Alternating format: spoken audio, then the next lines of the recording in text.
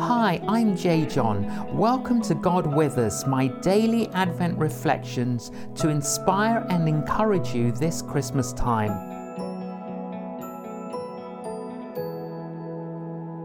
The Magi, Part 1. Magi from the east came to Jerusalem and asked, "Where is the one who has been born King of the Jews? We saw his star when it rose and have come to worship him."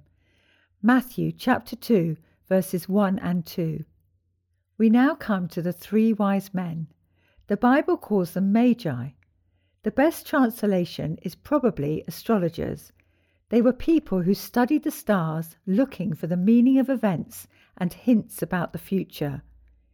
In ancient times, astrologers often believed that God had allowed the heavens to reveal something of the future. This makes a certain amount of sense. The movement of the moon controlled the tides, the stars' motion measured out the seasons, and the sun brought life. In an uncertain world, any warning of what unpleasantness might be around the corner was eagerly sought. The steady, unstoppable and majestic movement of stars and planets suggested that if God wasn't going to tell you what was going to happen, his large-scale handiwork might. It's not unreasonable to think of the ancient astrologers as the forerunners of government scientific advisors, and they were probably the brightest and best of their society.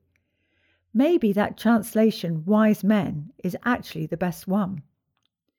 We don't really know what it was that the astrologers saw in the heavens, but whatever it was significant enough for them to collect gifts and head off across Arabia on camels.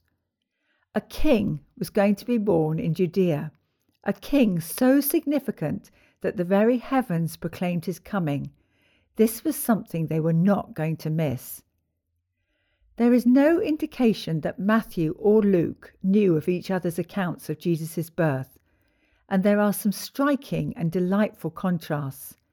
In Luke, we get the shepherds, local, rural, homegrown Jewish boys, not well educated. In Matthew, we get the Magi, wealthy, exotically foreign, sophisticated, non-Jewish, and highly educated. The child born in Bethlehem is for everyone. It doesn't matter today whether you are rich or poor, sophisticated or rustic, educated or illiterate, Jewish or non-Jewish, religious or non-religious. Nothing has changed in 2,000 years. The good news of Jesus is for absolutely everybody. You may have 3 degrees or have left school at 16. You may have a fortune in the bank or be staring at the pile of final demands. You may identify with shepherds or see yourself as one of the Magi. Whoever you are, wherever you are, Jesus wants you to come to him. Ponder this thought. Whoever you are, wherever you are, Jesus wants you to come to him. Let's conclude with a prayer. Thank you for the reminder that Jesus came into this world for every single one of us. May we be ready to share this truth with our families, friends, neighbours and colleagues through our actions, attitudes and words. Amen.